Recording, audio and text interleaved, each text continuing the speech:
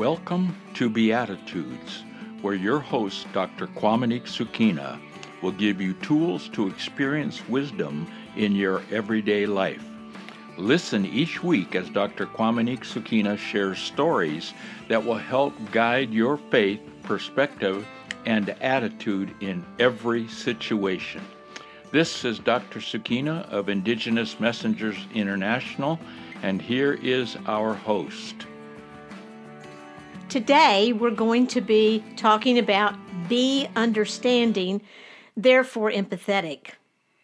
When I was in my 20s and 30s and I was raising my two sons, I just couldn't imagine a time that I would no longer be in the inner circle with my sons. We were a family, we were a unit, and I just couldn't imagine a time when that wouldn't exist. As mothers, our children are the focus of our lives. And being natural nurturers, much of our time and our energy and our focus is wrapped up in them. That's just the way God made us to be. We carry these babies, we birth these babies, we take care of these children. We have a real high tolerance at times for even unacceptable things because we need to do that as moms. As a result of this, it's really difficult to imagine our lives having to make this radical shift in a short period of time. It just kind of comes upon you all of a sudden. And the teenage years kind of move you along to where you're like, oh, this is hard. And, I'm looking forward to a time that I have a little more time to focus on myself. And in the teenage years, a lot of times children become more adversarial because they're trying to individuate from us, especially with their moms, especially sons and their moms, because they're going into that time of manhood, and that's just a natural part of the process. I'd heard about empty nest syndrome. In my 20s and 30s, I didn't think about it much. When I was younger, and frankly, I didn't really think it was going to affect me because by the time I had teenagers, I was really looking forward to having some time, more space in my life. But I imagined that my life with my adult children would replicate the life that I had had with my parents in my adult years, and it didn't. After I launched, and had my own children when I was an adult, I lived in the same town with my folks, and I spent a lot of time at our family homestead. I was the oldest sibling. A lot of years difference. My younger brother, John, was 4.5 years younger, and then my brother, Bruce, was 11.5 years younger, and Tom was 14.5 years younger. And so I was the first one to launch, so the family was still intact. And so I would go back over there with my kids, and I just spent a lot of time there in our family homestead with my family. And we were all local. No one had moved away, so we gathered for birthdays and holidays and drop-in visits. I lived in the same town with my mom and dad for a long time. And even when I moved, I was like 20 minutes away. So it wasn't that far. And I could drop in and grab a meal with my extended family. And as my brothers grew up and married and had kids, they did the same. They were there for all the holidays. And I honestly, I just took that for granted. I just thought it would always be that way. But it wasn't. Foremost, is I was the mother of sons, not daughters, and that does make a difference. And when my sons individuated, they made their way all the way across the United States to build their lives out west, and it was a 4-day travel time for me to get to them, and an all-day plane ride. And as men, they weren't the regular phone calls that I'd made to my mother to chat and have girl talk. It just wasn't the same kind of connection. And then when texting came along, calls became written words on the phone and were doled out in short communications. And then I missed not only their faces, but I also missed their voices. I thought a lot about what it must have been like back in the olden days when, people would go out west and you wouldn't see your kids again. And letters would take a year to get to you. And you wouldn't even know if they were okay or not. It was, but, that was a different time. This is a different time, but I was used to that time where there was just more connection. And that's when I realized really what emptiness really was. That my eagles were not going to be flying back to spend time in my nest with me. like I'd done with my mother when my children were young. So I was thinking of empty nest. Well, I won't miss my kids. I'll still see my kids. They'll be coming back home. And I remember I built 2 swimming pools. That slogan, if you build it, they will come, that's from that movie. And I built 2 swimming pools, and one of them, they never swam. I think they came to the house one time. And in the other pool I had, maybe 3 times in 4.5 years, their lives are busy. They're in the 40-year making a living, building, and it's a different time than things used to be. It really has, our culture has changed. So at some point, I moved my nest closer to them to try to capture what I'd experienced and what I'd expected to have. I thought, well, I'm just too far, so I'll just get closer. And as we learn in 12-step recovery, we say expectations are resentments waiting to happen.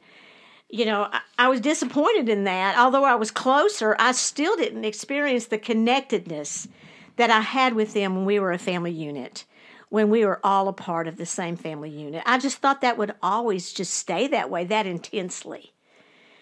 One day I was lamenting about my disappointment and my sadness, and I was wishing for more with them. I was wanting to have that connection, and I was asking God for wisdom on how to handle my pain, and God communicated to my heart through a film-like scene in my head.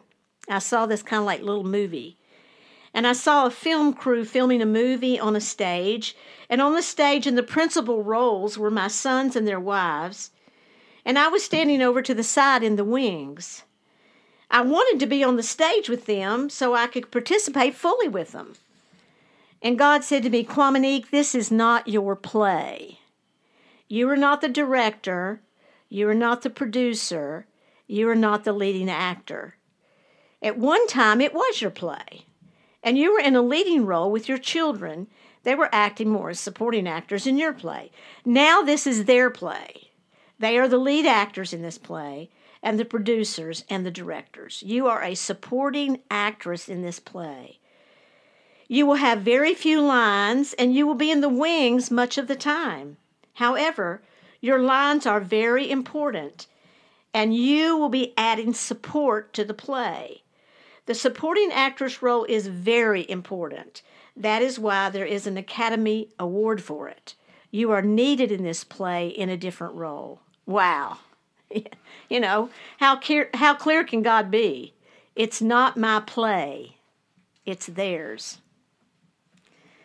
This is when I realized that I had to let go of what was and what I expected and move into what is. I would have to grieve the loss of unfulfilled expectations and shift my perspective toward understanding. Understanding my new role, understanding life from their perspective, understanding that times have changed and culture has changed, and understanding that my sons are not me and therefore have different desires for their own lives. I can't put my desires of the life I want onto them. Having had this movie played for me in my head, it really helped me to get it. Like to see life from not only their perspective, but from God's perspective, from a higher place, a higher view, a bird's eye view. It opened my mind. I can't say I've been able to be perfect in my supporting actress role, but I can tell you that I've been far better than if I hadn't been given that understanding. Had I not been given that understanding, I probably would have been kicked off the stage several times trying to deliver a leading actor's line instead of my God-given supporting actor's lines. Understanding is so important in relationships. It helps us be more versatile, more flexible. It also helps us predict what others might feel in a situation, and that allows us to be thoughtful in our dealings with other people. This is not something I do. I'm not wired to do this so well. So I'm sharing with you all these Beatitudes are things I'm sharing. There's still struggles for me. There's still things I aspire to. I am just letting you know things that God has said to me and things that He's dropped into me that I'm still struggling on sometimes, working toward. Understanding is as foundational as love in a relationship. In fact, when I was doing research on understanding, it said that actually it's more important than love sometimes in relationships. Understanding, it's needed in order to sustain a relationship. And it doesn't mean agreement. It doesn't mean we have to agree with people, but it means allowing others to be different and them allowing us to be different, and getting the awareness of why others think and feel and act the way that they do, that it's probably going to be different from us.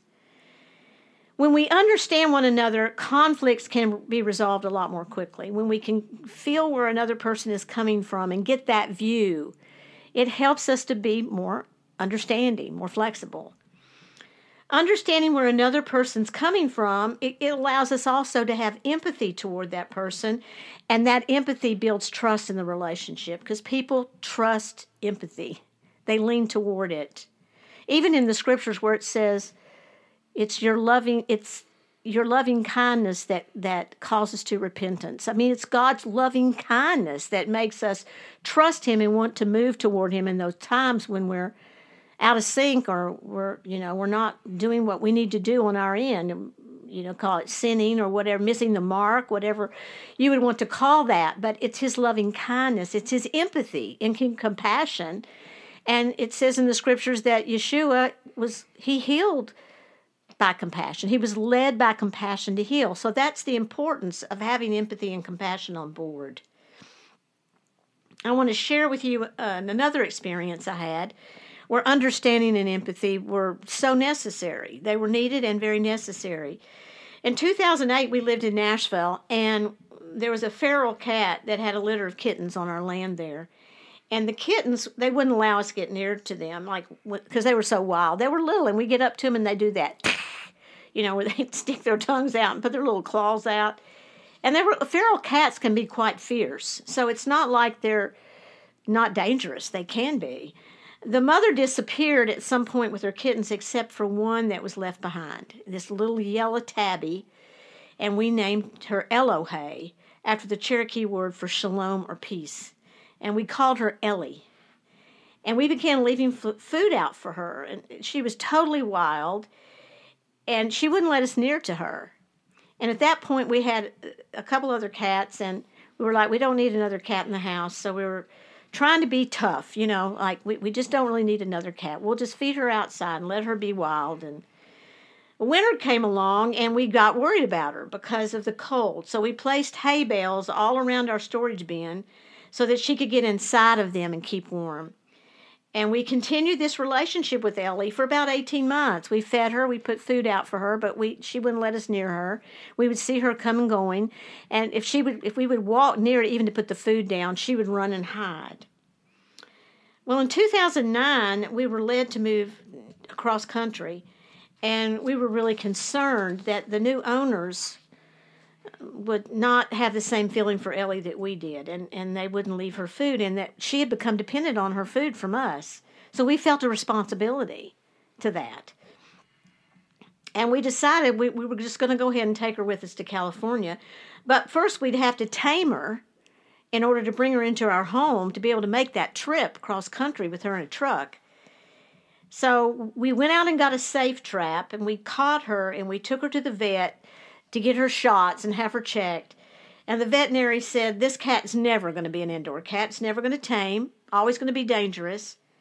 Because he said when we let her out of the safe trap in our office, she actually climbed the walls. He said we had to try to get her down and then sedate her to even check her and give her the shots. So, that was discouraging. We were discouraging, but we were not willing to give up on her. The articles I read about feral cats, they weren't very encouraging either. And I just figured we're just going to have to pray and ask for guidance on how to live with Ellie. I wasn't sure what was going to happen. But I just asked for guidance, and I intuitively did some things that I think were probably, I was led by a power greater than myself, by the Lord. We brought her home, and she was still sedated in her cat carrier. And I felt led to put her in our master bath that was attached to our bedroom with the door closed, because I wanted to provide a smaller space for her to feel safe in.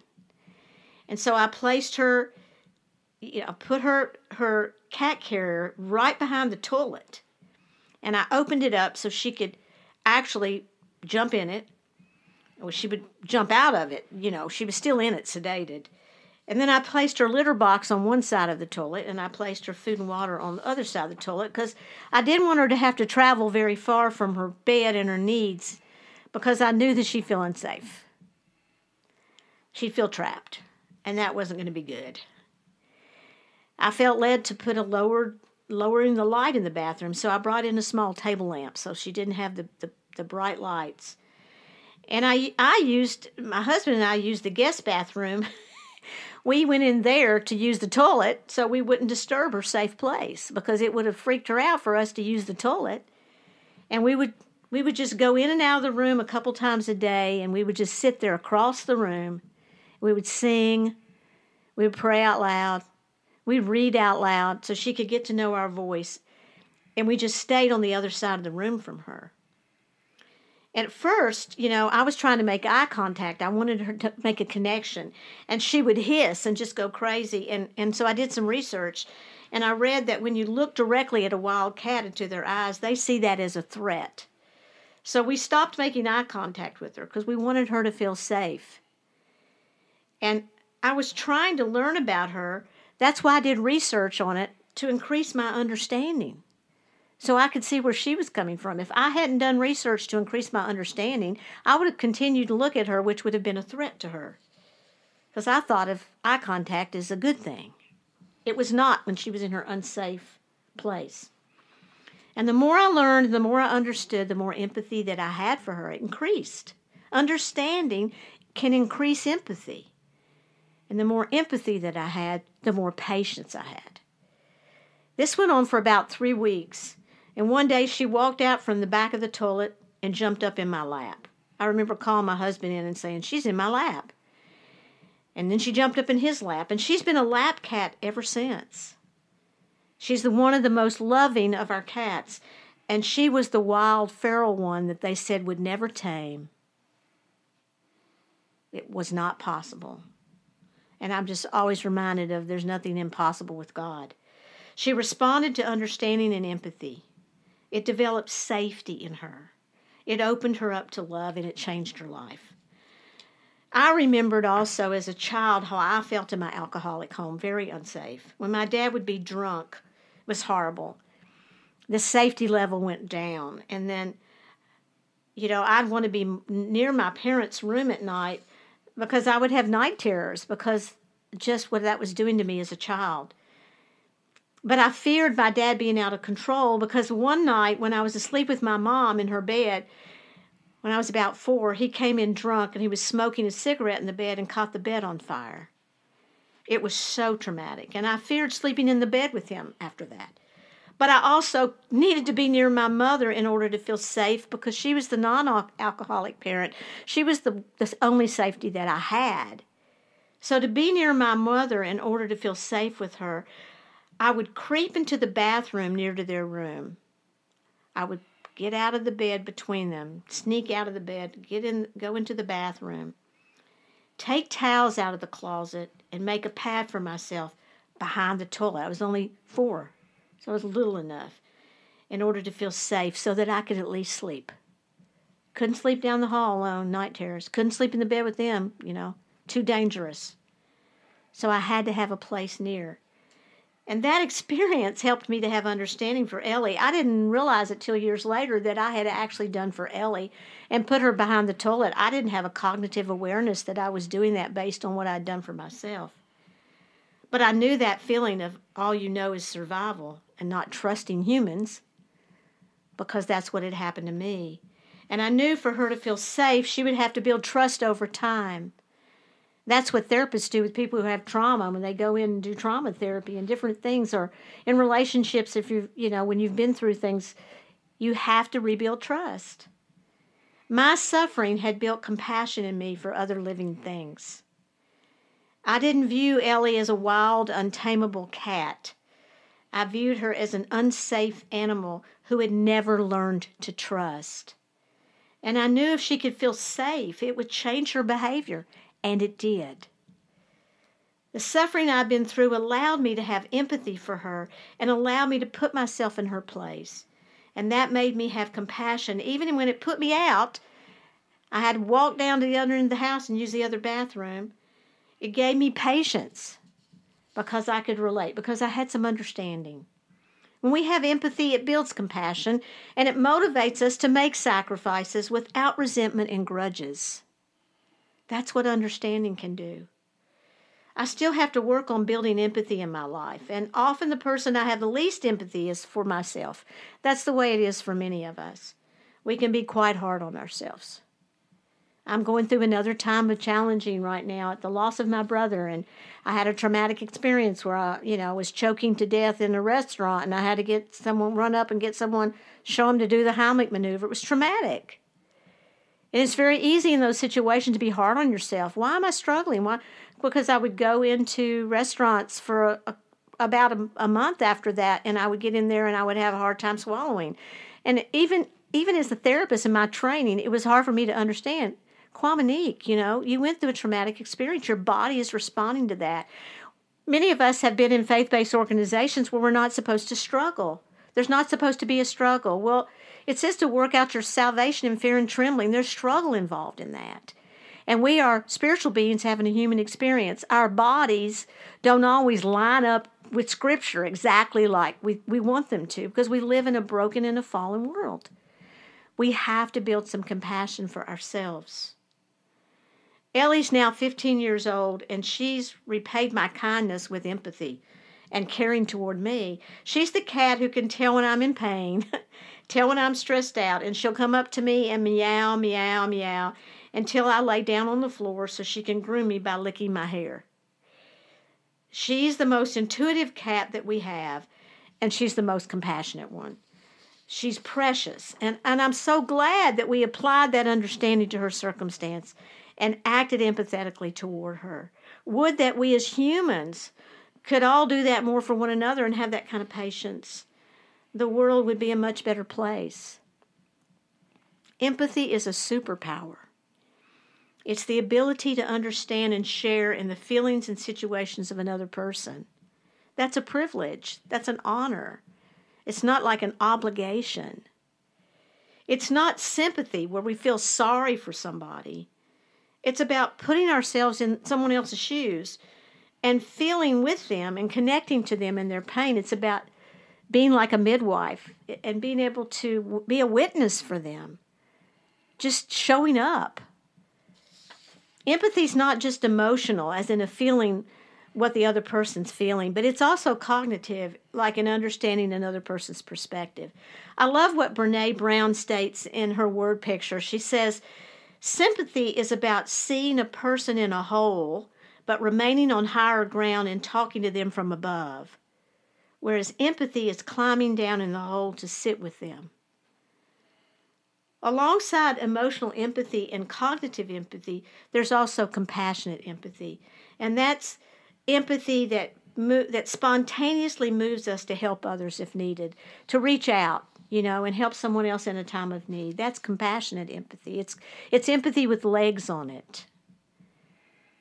Now, some people are more prone to empathy than others, and that's hard to understand. If you are wired with a lot of empathy, it's difficult to understand there are people that don't have it, or that it's lower for them. And sometimes some of your wired people that are really intellectually and thinkers, they're not always wired deeply as feelers, and so they have to work harder at empathy than other people. It's harder for them, actually, to feel that. And whereas empaths are people that have an inordinate amount of empathy, they have to work hard at not feeling as deeply. In the last few years, people with an inordinate amount of empathy are called highly sensitive people or empaths. And empaths are the opposite of narcissists. Narcissists have little or no empathy for others, whereas empaths have a great amount. Now, to say a little bit about the empath, I am an empath myself, and a lot of people that are empathetic are empaths, are drawn into the helping professions because they have a high level of compassion and they have a high level of compassion and empathy where they want to help. Empaths are highly intuitive individuals, and they're going to pick up on subtle cues in the environment. It enables them to read people and their motives, and they have gut level instincts.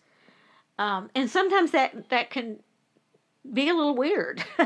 You're connecting on a different level, and you pick up on things, and other people can read empaths as, oh, that person is so, corked up or over the top or wound too tight. Or, I told you in another podcast about God speaking to me and saying I was like a violin, and he had strung the strings very tightly so that the least amount of wind that went over them vibrated, and he was trying to get me to have understanding that I was wired that way by him. I didn't need therapy for it. I might need to learn how to manage it, but it wasn't like it was a sickness. It wasn't a codependency. It was the way God had made me. Empaths care greatly about other people and desire that others feel safe and secure. One of the things that has always been important to me is that I've always wanted people to feel like that I provide a sacred space for them when I was a therapist. And I wanted them to feel safe because that was something that I needed, and I wanted to create that for others. But this can make boundary setting for empaths difficult because sometimes we are motivated by need.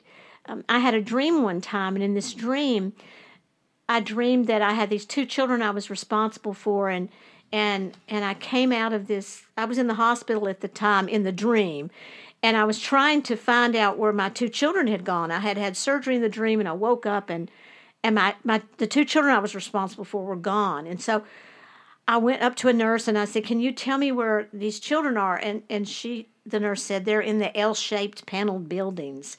That's where they send the children, is to the L-shaped paneled buildings." And I was like, what in the world? So I decided to go try to find where they were, and I went down these stairs in the dream, and I opened this door, and I walked into a birthing unit. And it was like a time of war because it was like there were not enough doctors, and there were women on gurneys having babies, and I got caught up. It was like, because of the need, I was there, I was trying to help, and people were saying, "Come over here and help this woman and grab this baby." And then I remembered, oh my goodness, I've got to get to those 2 children, that are unattended that I'm responsible for. And so getting through that room was like walking through molasses. I was pulling away from people, trying to get through that room. And I thought, I got to the door finally, and I thought, finally, I can get through this door. I opened the door and walked into an operating room. And it was the same intensity, except people were getting operated on. And someone grabbed me and said, "I need this, hand me this tool, and hand me that tool, and do blood pressure." And I was there, and the need was so great. There were so many people in need, and I got caught up, and I was helping. And then all of a sudden, I was like, oh, I forgot about those 2 children that I'm responsible for. So it was like molasses again. People were pulling at me, and I was pulling through this, and I got all the way through distracted many times, and got to the door and walked out of that operating room right into an ER. And they were doing code blue on people. And I got caught up again. We need you, we have this, we got to do this, help me with this, shock this patient. And I got caught up there. And I was and I finally was like, oh, I'm responsible for those 2 children. So I found my way through that because each room escalated. The need escalated in each room. Finally got to the door, and I opened the door. I did not get into another stressful room, but I walked out, and I was looking for the L-shaped panel buildings, and across the grounds there was, the dream went to black and white, and it really looked like a concentration camp. There was like barbed wire, and I walked across the grounds to this, and when I walked up, there were all these children unattended, and they were just wild, and they were half their clothes off and on, and they hadn't eaten, and there was one woman sitting on a chair in the middle, and she was just so burned out. She couldn't even deal with all the children. They were just going wild. And I went to open the gate to get in, and she said, "You don't want to come in here. You do not want to come in here. You will never get out."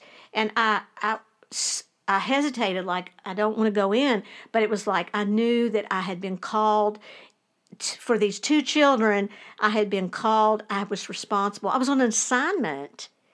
And so I went on in, and the L-shaped panel buildings was kind of like an old Holiday Inn or old motel where with no curtains that had been abandoned. And there were, in all these rooms, these children that were just unattended and were just wild.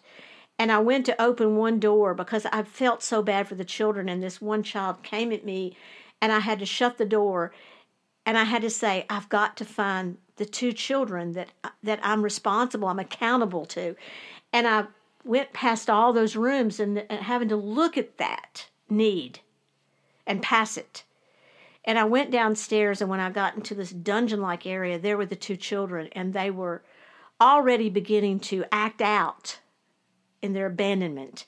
And I opened the door, and I grabbed them, and they ran out to me. And while I was hugging them, I woke up, and the Lord clearly spoke to me upon awakening. And he said, Qaumaniq, you can no longer be motivated by need. The times are coming when the need will be so great, you're going to have to know where I've sent you and be where I've sent you, and not be moved by need and believe that I will send someone else to those needs, because if you don't show up on your assignment, it will not be fulfilled. It was like me as an empath having to understand that I had to have boundaries, and that I was going to have to maybe at times go against even the way I was made in order to do what God had called me to do. You know, empaths, we also pick up on other aspects of the environment. We will have a deep connection to nature and animals. At times, you know, I'm not a nature worshiper. Hear me, believers. I am also a believer. But there are times when there's a drought or something, and I can feel almost sad for the trees. I look at the leaves, and I feel the pain of that. And I can connect deeply to animals.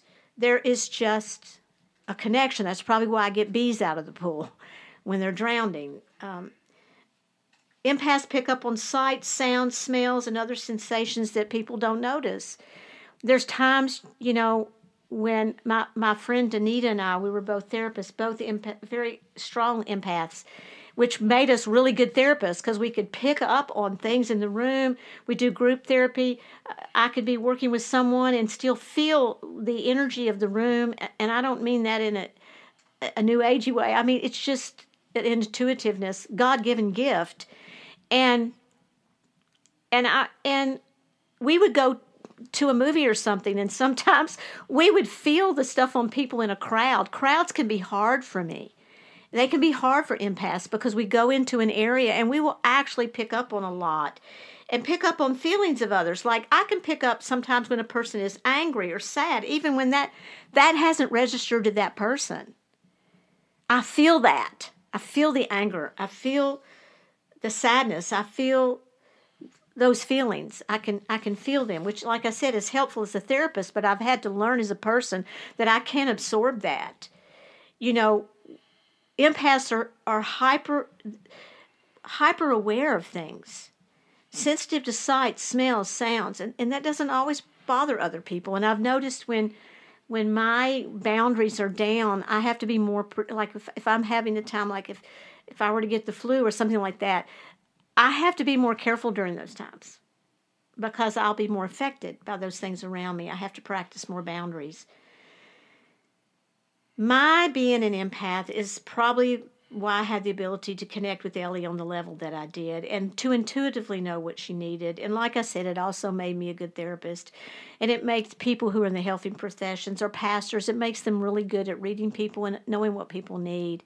The hardest thing for us is to really take care of ourselves. Being an empath can be a good thing, especially if you're in a helping profession that requires working with people, diagnosing problems. But as I said, we have to protect our energy. We can feel overly responsible, and therefore we can also be the target of narcissists. Because the reason empaths can be the target of narcissists is we have such a huge amount of empathy on board, we cannot imagine people having none or little. It's just unfathomable to us. And so when you're in a position with a narcissist, a psychopath, sociopath, a predatory person, sometimes empaths will read that and then they'll go against it because they can't imagine someone being that way. I have a friend that told me last year, she was talking, and she said someone told her she needed to be less of a vacuum cleaner and more of a leaf blower. And I just love that analogy because empaths are wired as vacuum cleaners, sucking up all the emotions of others, and it can affect us more physically and emotionally than the actual person who's having the feelings. That's why, as an empath, I had to work on codependency. They're not the same thing. They're two different things, but I had to really work on codependency so that I didn't get myself in trouble with my empathy. We can't save the world, so we have to learn to be a leaf blower at times, and we have to trust God to be the vacuum cleaner in the lives of others, because God can handle it. We can't. We're not Atlas. Our bodies are not made to carry that stuff. They're just not. Although empathy costs us something, the world will not remain intact without it. Chesed, it says God founded, the foundation of the world is God's chesed, loving kindness. Some surveys say that empathy is declining in society these days. And that means that we're going to see a more narcissistic society that's focused more on self and not on our fellow man. And that's really concerning. This means we need to cultivate empathy in our own lives and then guard what we have on board. Learn how to utilize who we are and those gifts. It says in the scriptures that we should use those gifts under the power and unction of the Holy Spirit. It's imperative that we work on understanding others and we allow ourselves to see the perspective of others. I mean, if you're working in diversity, any time we've got to understand that we're not all the same. We're not supposed to be all the same. That would be like a choir that only sang soprano. There was no tenor, there was no bass, there was no alto.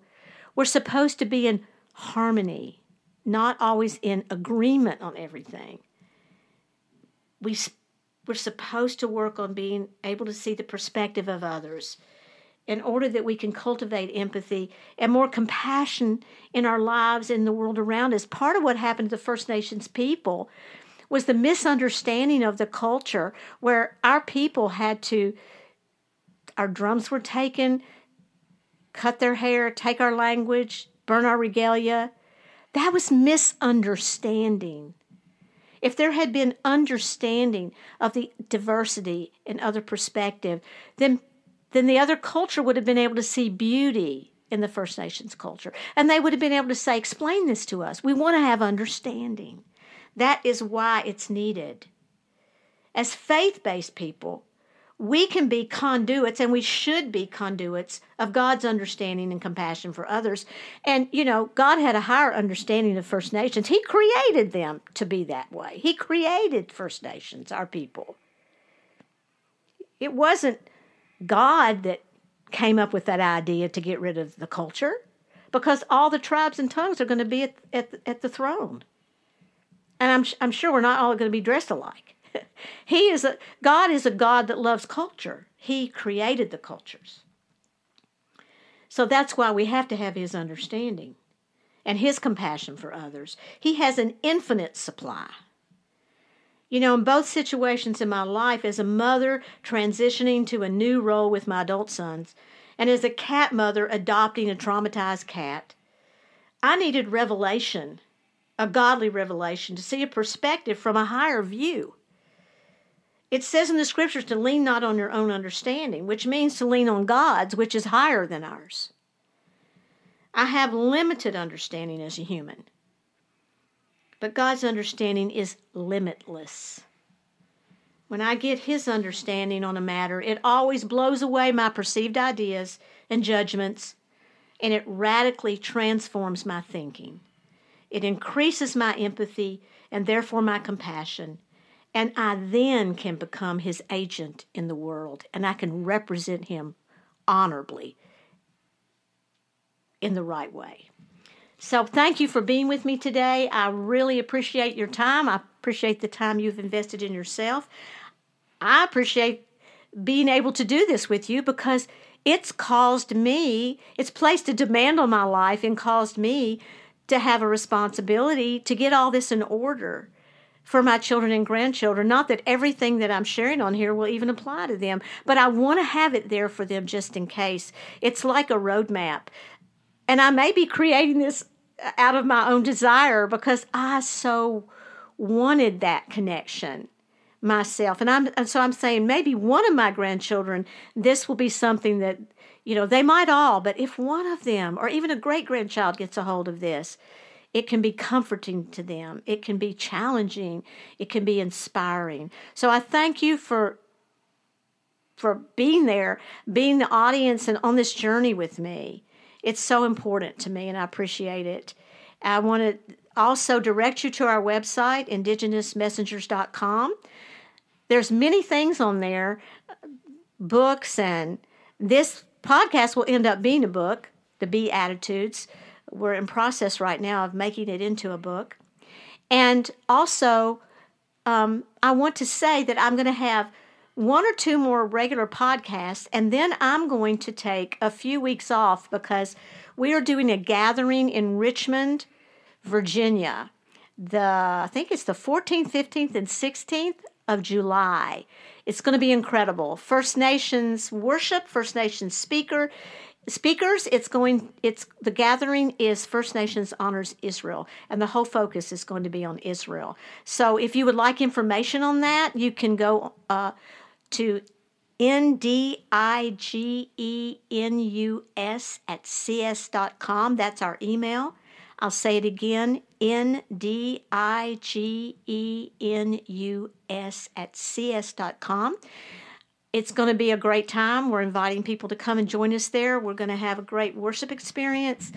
And on Saturday night, we will have a grand entry, and all the First Nations people that are a part of that will be in our regalia. We're going to honor the Creator. We're going to honor the Lord. We're going to worship there together. And Chief Joseph and Dr. Larlyn Riverwind, Elizabeth Hawker, and Ateret Shmuel from Israel. They will be our speakers. I'm going to be the host. We'll be doing some protocol. And we have an amazing worship team. I will let you know who those people are probably next week. I'm going to have 2 more podcasts, and then I will probably be taking a sabbatical for a few weeks and start back in. And when I start back in with the second part of the podcast, it's going to be for men and women in relationships. It's going to be the Beatitudes, and I'm going to focus on that. I'm going to focus on what society has done to men and women in relationships, what misogyny has done, and also how misogyny has also been difficult on men, not just women. So I look forward to that. I want to dedicate this time and this podcast to my children and my grandchildren. I love them so much, and thank you for joining me today. Thank you for listening to Beatitudes with Dr. Qaumaniq Sukeena. Be sure to follow the show for more tools on how to experience wisdom in your everyday life for you to walk in victory with the right attitude.